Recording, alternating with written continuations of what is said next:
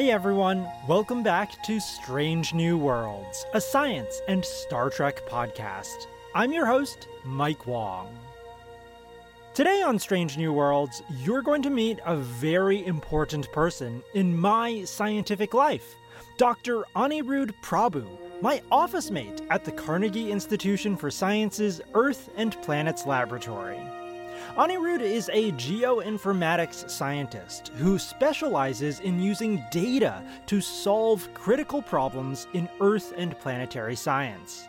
He and I sit next to each other every day, trading ideas and working on our projects over endless cups of tea, and the occasional Oreo cookie. Anirudh is one of the most brilliant people I've ever met. And I've learned so much from him about data science in the short time we've known each other. And now, so will you. Today's episode is the first half of my two-part conversation with Anirudh. We'll get to know him a little bit, learn about the field of informatics, and then talk about two recently accepted papers of his that describe and demonstrate how informatics can help reshape and revolutionize planetary exploration. Ready? Engage.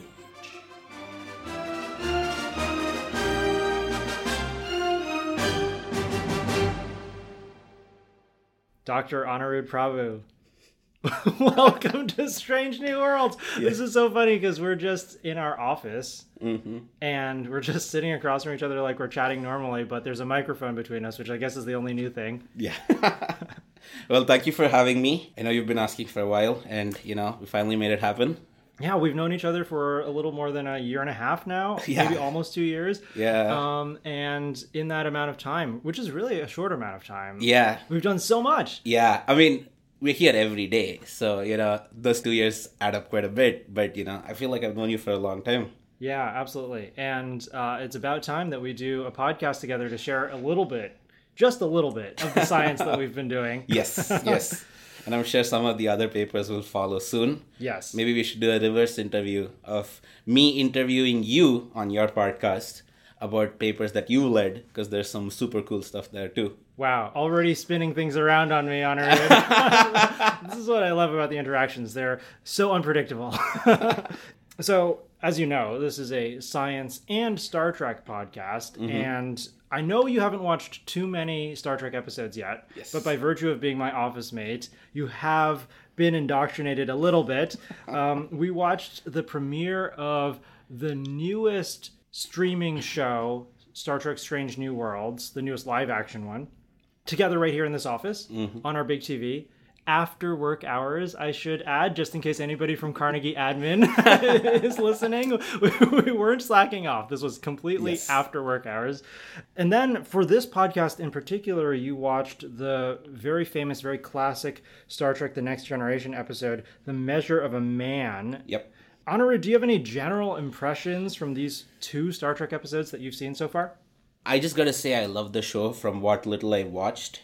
I'd love to be able to get into it, make the commitment and really get into it, and which is why I asked you, after we watched the first episode of Strange New Worlds, is this what you would recommend that I start from if I'm starting from scratch? Because growing up in India, Star Trek wasn't a thing too much. It was more of a Star Wars craze in the sci-fi sense, and I'm a Lord of the Rings fan, and I've been super into fantasy, so my fiction tastes have gone sort of diverged that way.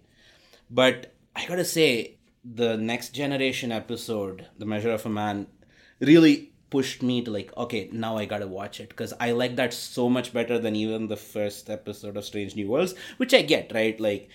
You have a new show introduction, so they're trying to introduce characters, they're trying to set up the world, and it's exciting, but it's foundational. Where here, pop culture and Star Trek is so well known that I know these characters to a certain extent, but I haven't sort of experienced the world and, seen the show itself. But I kind of knew what Data was about. I kind of knew what Picard was about. It was sort of there. But this was oh yeah, I love it. I wasn't prepared for the emotional pang during the trial, but after the trial. I wasn't prepared to hate that Maddox guy as much as I hated him, but like it triggered me every time he kept saying it. Yeah. Right? And I know that's the point of the episode, that's the point of the show. I'm like, oh God, stop it. So I loved it. Yeah. I mean, I could talk about it, but yeah, I'd love to watch more. And I know you said, it'd be nice to watch from Strange New Worlds, but after that episode, I'm kind of inclined to start from the Next Generation. Wow, very good. Yeah. So that's my general impression. Yeah. Next Gen is just a glorious series. I'll tell you which episodes you can skip because there are some. Good. Back in those days, they did 26 episodes a season because they had to for network television. So there are some clunkers in there, but there are also some pure gems, and this was one of them. This is one that we just keep talking about because it's deeply rooted in science, AI, ethics, and then also, the philosophical side. It's just a lot to think about. And then I love that you're moved emotionally by it too, because I think that's what good storytelling is all about. Yeah. Hating Maddox, also feeling for Riker because he had to take a stance against Data, his friend. Well, I'm excited for you to go on your Star Trek Next Generation journey, and then we can talk about it more. Yeah. But for now, let's dive into the science, and then we'll cycle back to The Measure of a Man. So in terms of the science, one of the recurring themes of this podcast is multidisciplinarity. And I feel like that's because I'm a multidisciplinary scientist as an astrobiologist and a planetary scientist, which brings together fields of geology, astronomy, biology, chemistry, atmospheric science all into one. But I feel like that pales in comparison to the way that multidisciplinary is really you. You actually literally have a PhD in multidisciplinary studies. Yeah. Anirudh, what does it mean to you to be a multidisciplinary scientist? Yeah, that's a great question. So, yes, as you said, I have a PhD in multidisciplinary science, multidisciplinary studies. And essentially, this is a brainchild of some of the folks at RPI because they brought together this department. It just falls plain under the School of Science. It doesn't fall under anything else. There's no particular department that you're affiliated with. And the basis of that was surely up till your undergrad or your master's, you have gained a background in whatever field of your choosing is, and you will continue doing research in that field as well. But the structure is to force you to think a bit about and introspect about what are the fields that are influenced directly by the work that you do in your own field, and to go out and apply the things you do in those various fields. And for me, the way my program was structured, it was very customized. And the way it worked for my advisor, I have a background. I started with computer engineering, went to master's, sort of specializing in data science and analytics, and then did this PhD, which was fundamentally based on AI, and then really applied it in whatever field I wanted, which started off with, geoinformatics, with mineralogy, with paleontology, with petrology, with a bit of microbiology and paleobiology. So that was my starting point. And people need a bit of a nudge sometimes to be interdisciplinary. And so when you structure their education of having this one baseline and then just try collaborating in a few places, you start thinking about things in a big picture. And I agree. I mean, all of us here are multidisciplinary, right? People at Carnegie are usually multidisciplinary, but they pick the immediate adjacent field to their thing, which is great to start off.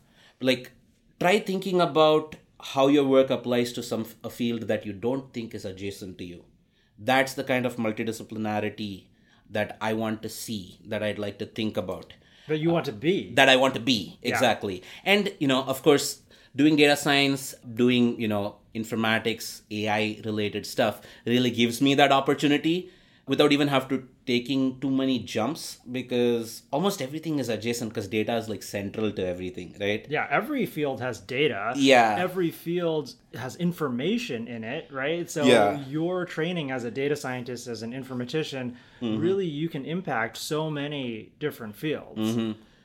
So it was awesome. It was a great experience. And, I think it set me up for the way I think about science, about collaborations, and really made me open to learning so much about so many different fields and domains from amazing scientists that I come across, you included, of course.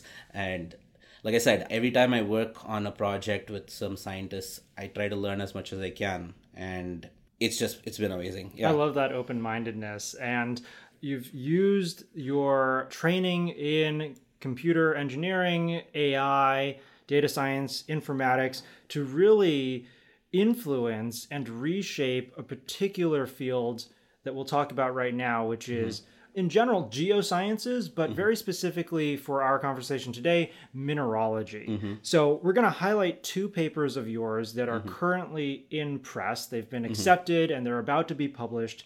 The first one is simply titled, "What is Mineral Informatics?" And before we answer that question, though, what is mineral informatics? I think we should probably ask, what is informatics?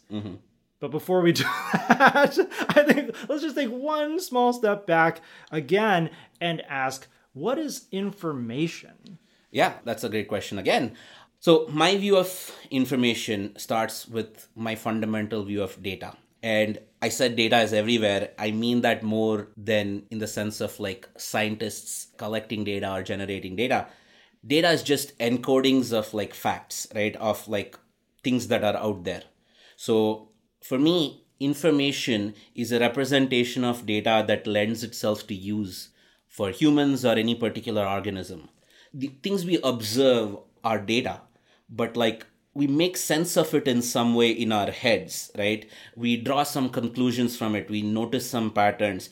We create certain representations of basic data that we see. That's what information is for me. It's just, representations of data that lend itself to use. That makes sense.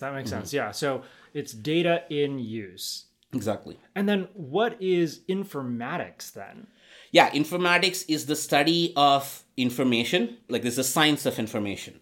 People study information all through the information life cycle, right? And so information has a life. It starts from, creating data, processing that information, storing it, keeping it there, making sense of it, analyzing it, and so on. So there's this whole like life cycle. Informatics is the study of that. Essentially, what informatics is it studies the interaction between the information in natural or artificial systems. Artificial systems, depending on the system, might be a bit easier because there are closed boundaries to that system. But in natural systems, anything and everything influences anything and everything else. And so you have to usually take a certain viewpoint, a certain faceted view of the system that you're studying and study it from that point of view and analyze the information there. And that's the crux of informatics. And now hopefully everyone listening can sort of see how informatics can essentially help transform or revolutionize any other field of science, because it doesn't matter what your data is, if it was taken by a telescope, if it was taken by a microscope, if it was out in the field or generated on a computer through simulations. All of these aspects of informatics applies no matter if you're a geologist, biologist, chemist, engineer. Yeah, they're all generating data. They're all generating information. They all want to use that information better so your training can be impactful. Absolutely. And, for those who can't see what's going on here, I'm like vigorously nodding along to, Mike saying the things he's saying. But yeah, exactly. I've had the immense pleasure and privilege of working with some amazing scientists and introduce informatics methods, informatics viewpoints, informatics techniques to various different fields. And that's sort of one of the things we're going to talk about is mineral informatics. It's something sort of been working on for the last 6 years. And the paper is a culmination in some sense of 6 years of work in bringing the world of mineralogy, but also just generally the world of mineral data to a place where it's now ready for the next big step. So let's talk about that right now. So your paper's title is What is Mineral Informatics? Yes. So in a very succinct sense, what is mineral informatics? So, as I just mentioned about informatics, right? Like with some very complex systems, natural systems, you have to take a certain viewpoint, a certain stand, and then view the world or view the system from that stand. That's minerals for us in mineral informatics, right? And so it really is saying like, what can we do with the mineral data in the world right now, however it was generated.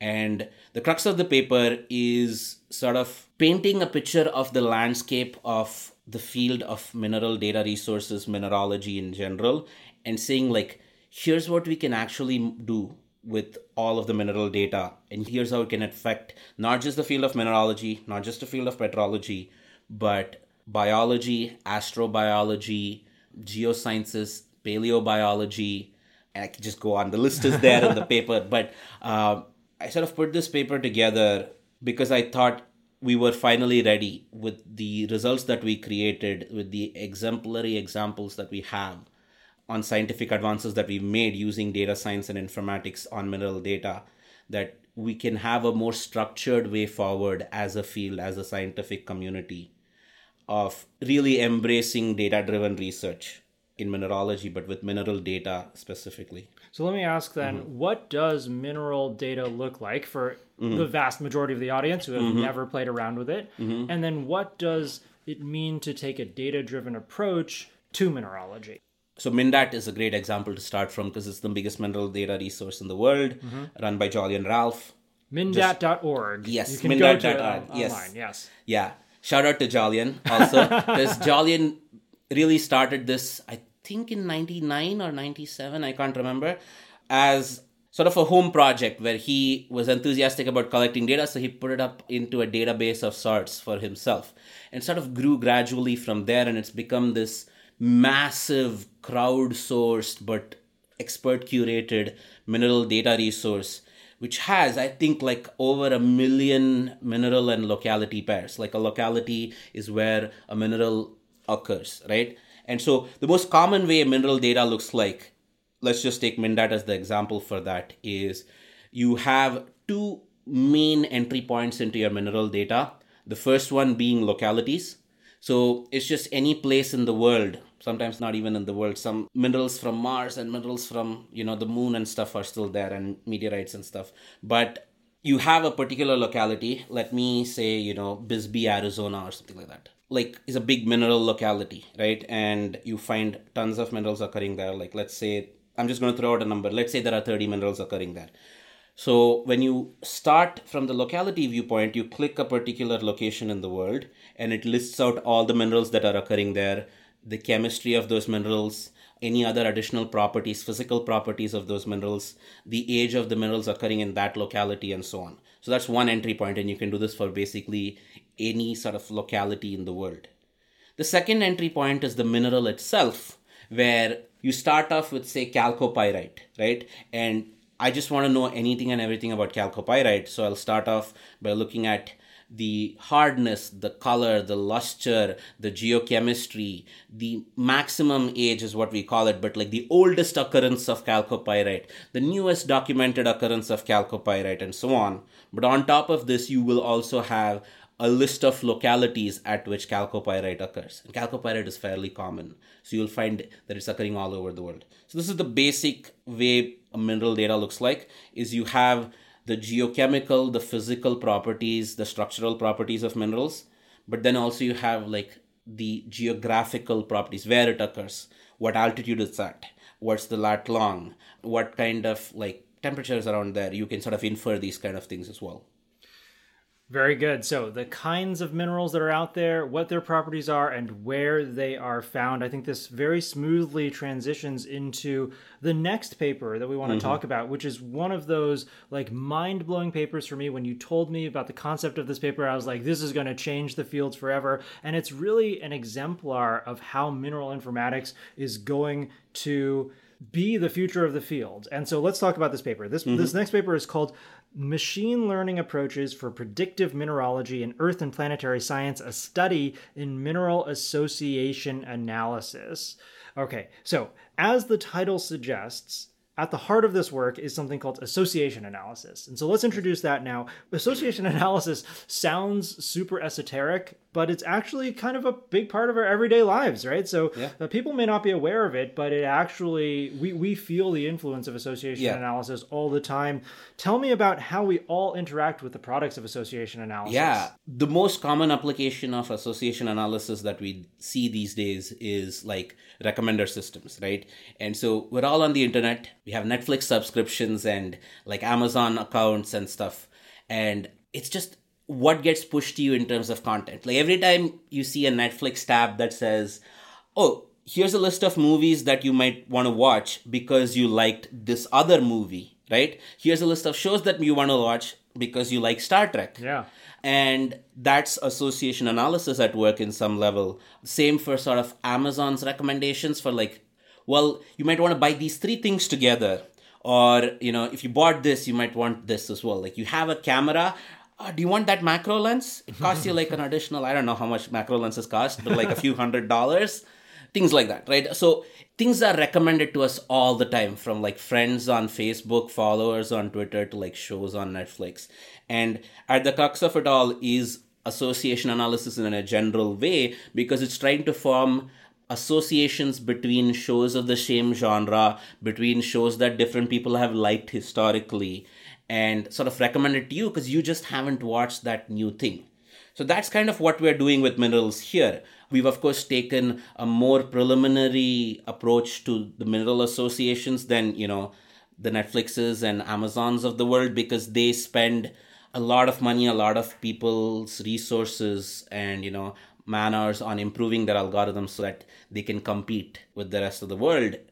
I mean, a good example, this is a bit outdated though, but when we started the Mineral Association Analysis project almost 4 years ago, Netflix had a competition going on where they had basically, I think, set out close to $1 million in prizes for people who can improve their recommender system by like a few percent, maybe by 1% or something like that. And that tells you the value of even that slight bit of improvement on recommending you things that you can see, right? Yeah. We're trying to apply the same concept to minerals and trying to get the same value on recommendations and predictions made in mineralogy. So these recommender systems are only able to do what they do because they have vast amounts of data, right? They know that like 90% of the time, if you watch Star Trek, The Next Generation, maybe next you will watch Star Trek Deep Space Nine or Star Trek Voyager or the next Star Trek series, etc. And the same thing can be said with minerals. We have this vast mineral database, like you said, mindat.org. Walk me through how the association analysis actually applies to minerals. You're exactly right? So in mindat.org, in a lot of other mineral data resources, you just have, here's all the minerals that occur at every locality. And so if I study those, there are, this number keeps getting updated. So I believe we're close to 6,000 minerals. All the minerals that we know to exist are close to 6,000. And there's like a little more than 500,000 localities on Earth. So you can see how that combination adds up to a lot more than 1 million pairs, right? Mineral locality pairs. And so that's what we do. We find patterns of minerals that co-occur all the time. And when certain minerals keep co-occurring all the time, and there are certain localities where, let's say I say 4 minerals co-occur together, and there's a certain locality that has only 3 of those minerals occurring, I can make an educated guess that that 4th mineral would co-occur there, because everywhere else that those 3 minerals have occurred, the 4th one has been found. So I'm making an educated guess, a prediction that you should go there and you'll probably find this 4th mineral. That's like the simple exploration. There are some nuances to it though, because minerals behave in a way that's a bit more unique than, our shopping patterns, for example, which is what this algorithm was first created to make, was to analyze sales patterns, was for like the Walmarts of the world, where they would find somewhat wacky combinations of like things people would purchase, but they would always purchase together. Yeah. So let's put these things together in our aisle. So the interesting example for that is like beer and diapers is the joke that's made. Like put the beer next to the diapers, because they found that, I don't know, like people who have kids and buy diapers want to drink more alcohol. I don't know, but it's just like put them within the vicinity of each other and you might want to buy that. Or, milk and bananas go together. So some of these combinations are super expected, but some of these combinations are unexpected. And so we want to find all of those things for minerals. And that's exactly what we did. We have confident predictions for, things that people know will occur, but they just haven't found. But we also have some very interesting predictions of like, no way, that shouldn't occur with that. But the prediction has been made, and some of our predictions have been ground truthed.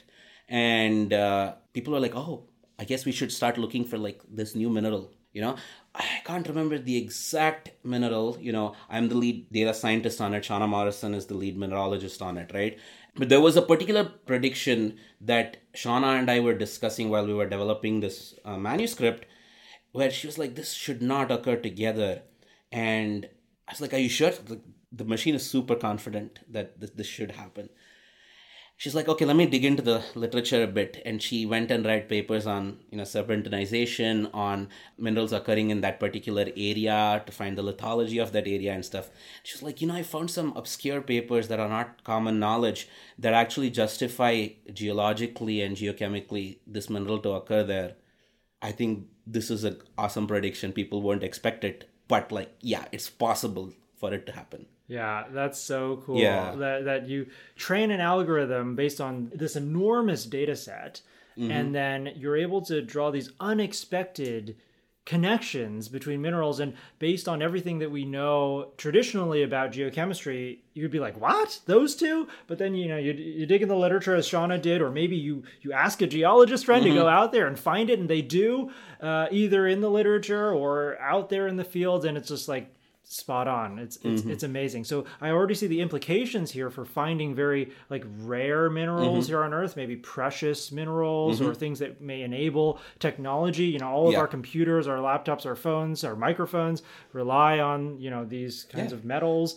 Any other implications that you see here? Most definitely all the things you mentioned, right? This is a big thing both for like industrial side of things, but also like government side of things is the critical minerals, right? So we find minerals with rare earth elements, right? It can be neodymium, like all the magnets and stuff. And, I say magnets, those are important in more than just what we think they are because, high-speed rails use magnets and like neodymium-based things. Windmills are there. So like for solar power, for other, wind power and other things, these are extremely precious. Lithium-ion batteries are used in almost everything these days. So that's the commercial side of things. On top of that, there's sort of a scientific exploration angle that I believe this will be very useful for as well, because we know very limited things about the mineralogy of everything other than Earth. Yeah. But we still know a little bit about Mars. We know about the moon. We know about Vesta a little bit, So it's really to use what we know here to study the occurrences of like minerals in other planetary objects as well when we get there. And it really opens our doors to some predictions if we can get to that stage of like mapping out localities on Mars and say, well, you should go here and try to find these kind of things, and maybe one of the rovers there can pick up something and analyze it for us to see if we're right. I mean, this is the application of mineral association analysis that really speaks to me. And also, to tie back Star Trek into this discussion, right? A central theme of Star Trek is to explore strange new worlds, hence the name of this show. Oftentimes, the crew, is in their spaceship, they're orbiting a planet, they're making some kind of scan of the planet or the asteroids to look for signs of mineralogy. Oftentimes, they're looking for dilithium crystals, which is I should clarify, make sure everybody knows, is a fictional mineral. There's no such thing as dilithium, but it's important in the Star Trek universe because it powers warp drives, and there are many instances where they're trying to look for dilithium. And I feel like probably what's happening on the ship while they're scanning is there's some association analysis going on. Maybe dilithium is very hard to actually identify, but if you can identify mineral A, mineral B, and mineral C that always seem to co-occur with dilithium, then you can be pretty sure that you're going to go and be able to find it. And and associations are the back of so many things, right? And I'd be curious to see what a lot of Star Trek watchers think about the computer that, everyone seems to ask questions to and answers them. Yeah. What is at the back of it? Because, of course, with, modern day AI advances, everyone thinks, oh, that must be some chat GPT like thing. Yeah. But it could also be associations and some sort of a reasoner behind it, where it'd be like, well, this is the recommended course of action based on the bylaws that were written by Starfleet, and the computer is going to reason and give you recommendations based on associations between those bylaws. Right. Something like that. So it could be powered by anything. But yeah, association analysis in its crux as a concept is very simple. It just looks at associations between any entity that you want and reoccurring patterns there and makes recommendations or predictions based on those. Again, really great example of the power of data science informatics. It doesn't matter if your data are objects on Amazon, TV shows on Netflix, or minerals in the real world. You can apply association analysis and get really cool, novel, and unexpected results by training a machine learning algorithm on that data. So that slides very nicely into my next set of questions. Next time, Anirudh and I will dive deep into the history of artificial intelligence and talk about how AI is reshaping science and society alike. I'll get to ask him about how close we actually are to creating an android-like intelligence, akin to Lieutenant Commander Data. When I was deciding where to sit at Carnegie, where I'd physically sit, there was a bit of controversy. The astronomers, of course, wanted my office to be in their building. After all, I study planets. But my postdoc advisor, Bob Hazen, suggested that I sit in a different location, in the data science bullpen. You'd get to rub shoulders with a world-class data scientist named Anirudh Prabhu, Bob told me. I thought about it for like 10 seconds and decided to go with the bullpen. That's why I came to Carnegie, to learn, to explore strange new fields of science, to seek out new ways, to seek out new life. And I'm so glad that I made the decision that I did. Getting to spend this much time with Anirudh, every single day conversing with him, learning from him, asking him my stupid questions, and not to mention also getting to work very closely with Bob Hazen himself and our wonderful colleague Shauna Morrison, has completely upended my view on how science can be done, and on the role of information in all of our lives. More on that next time on Strange New Worlds. Until then, see you out there.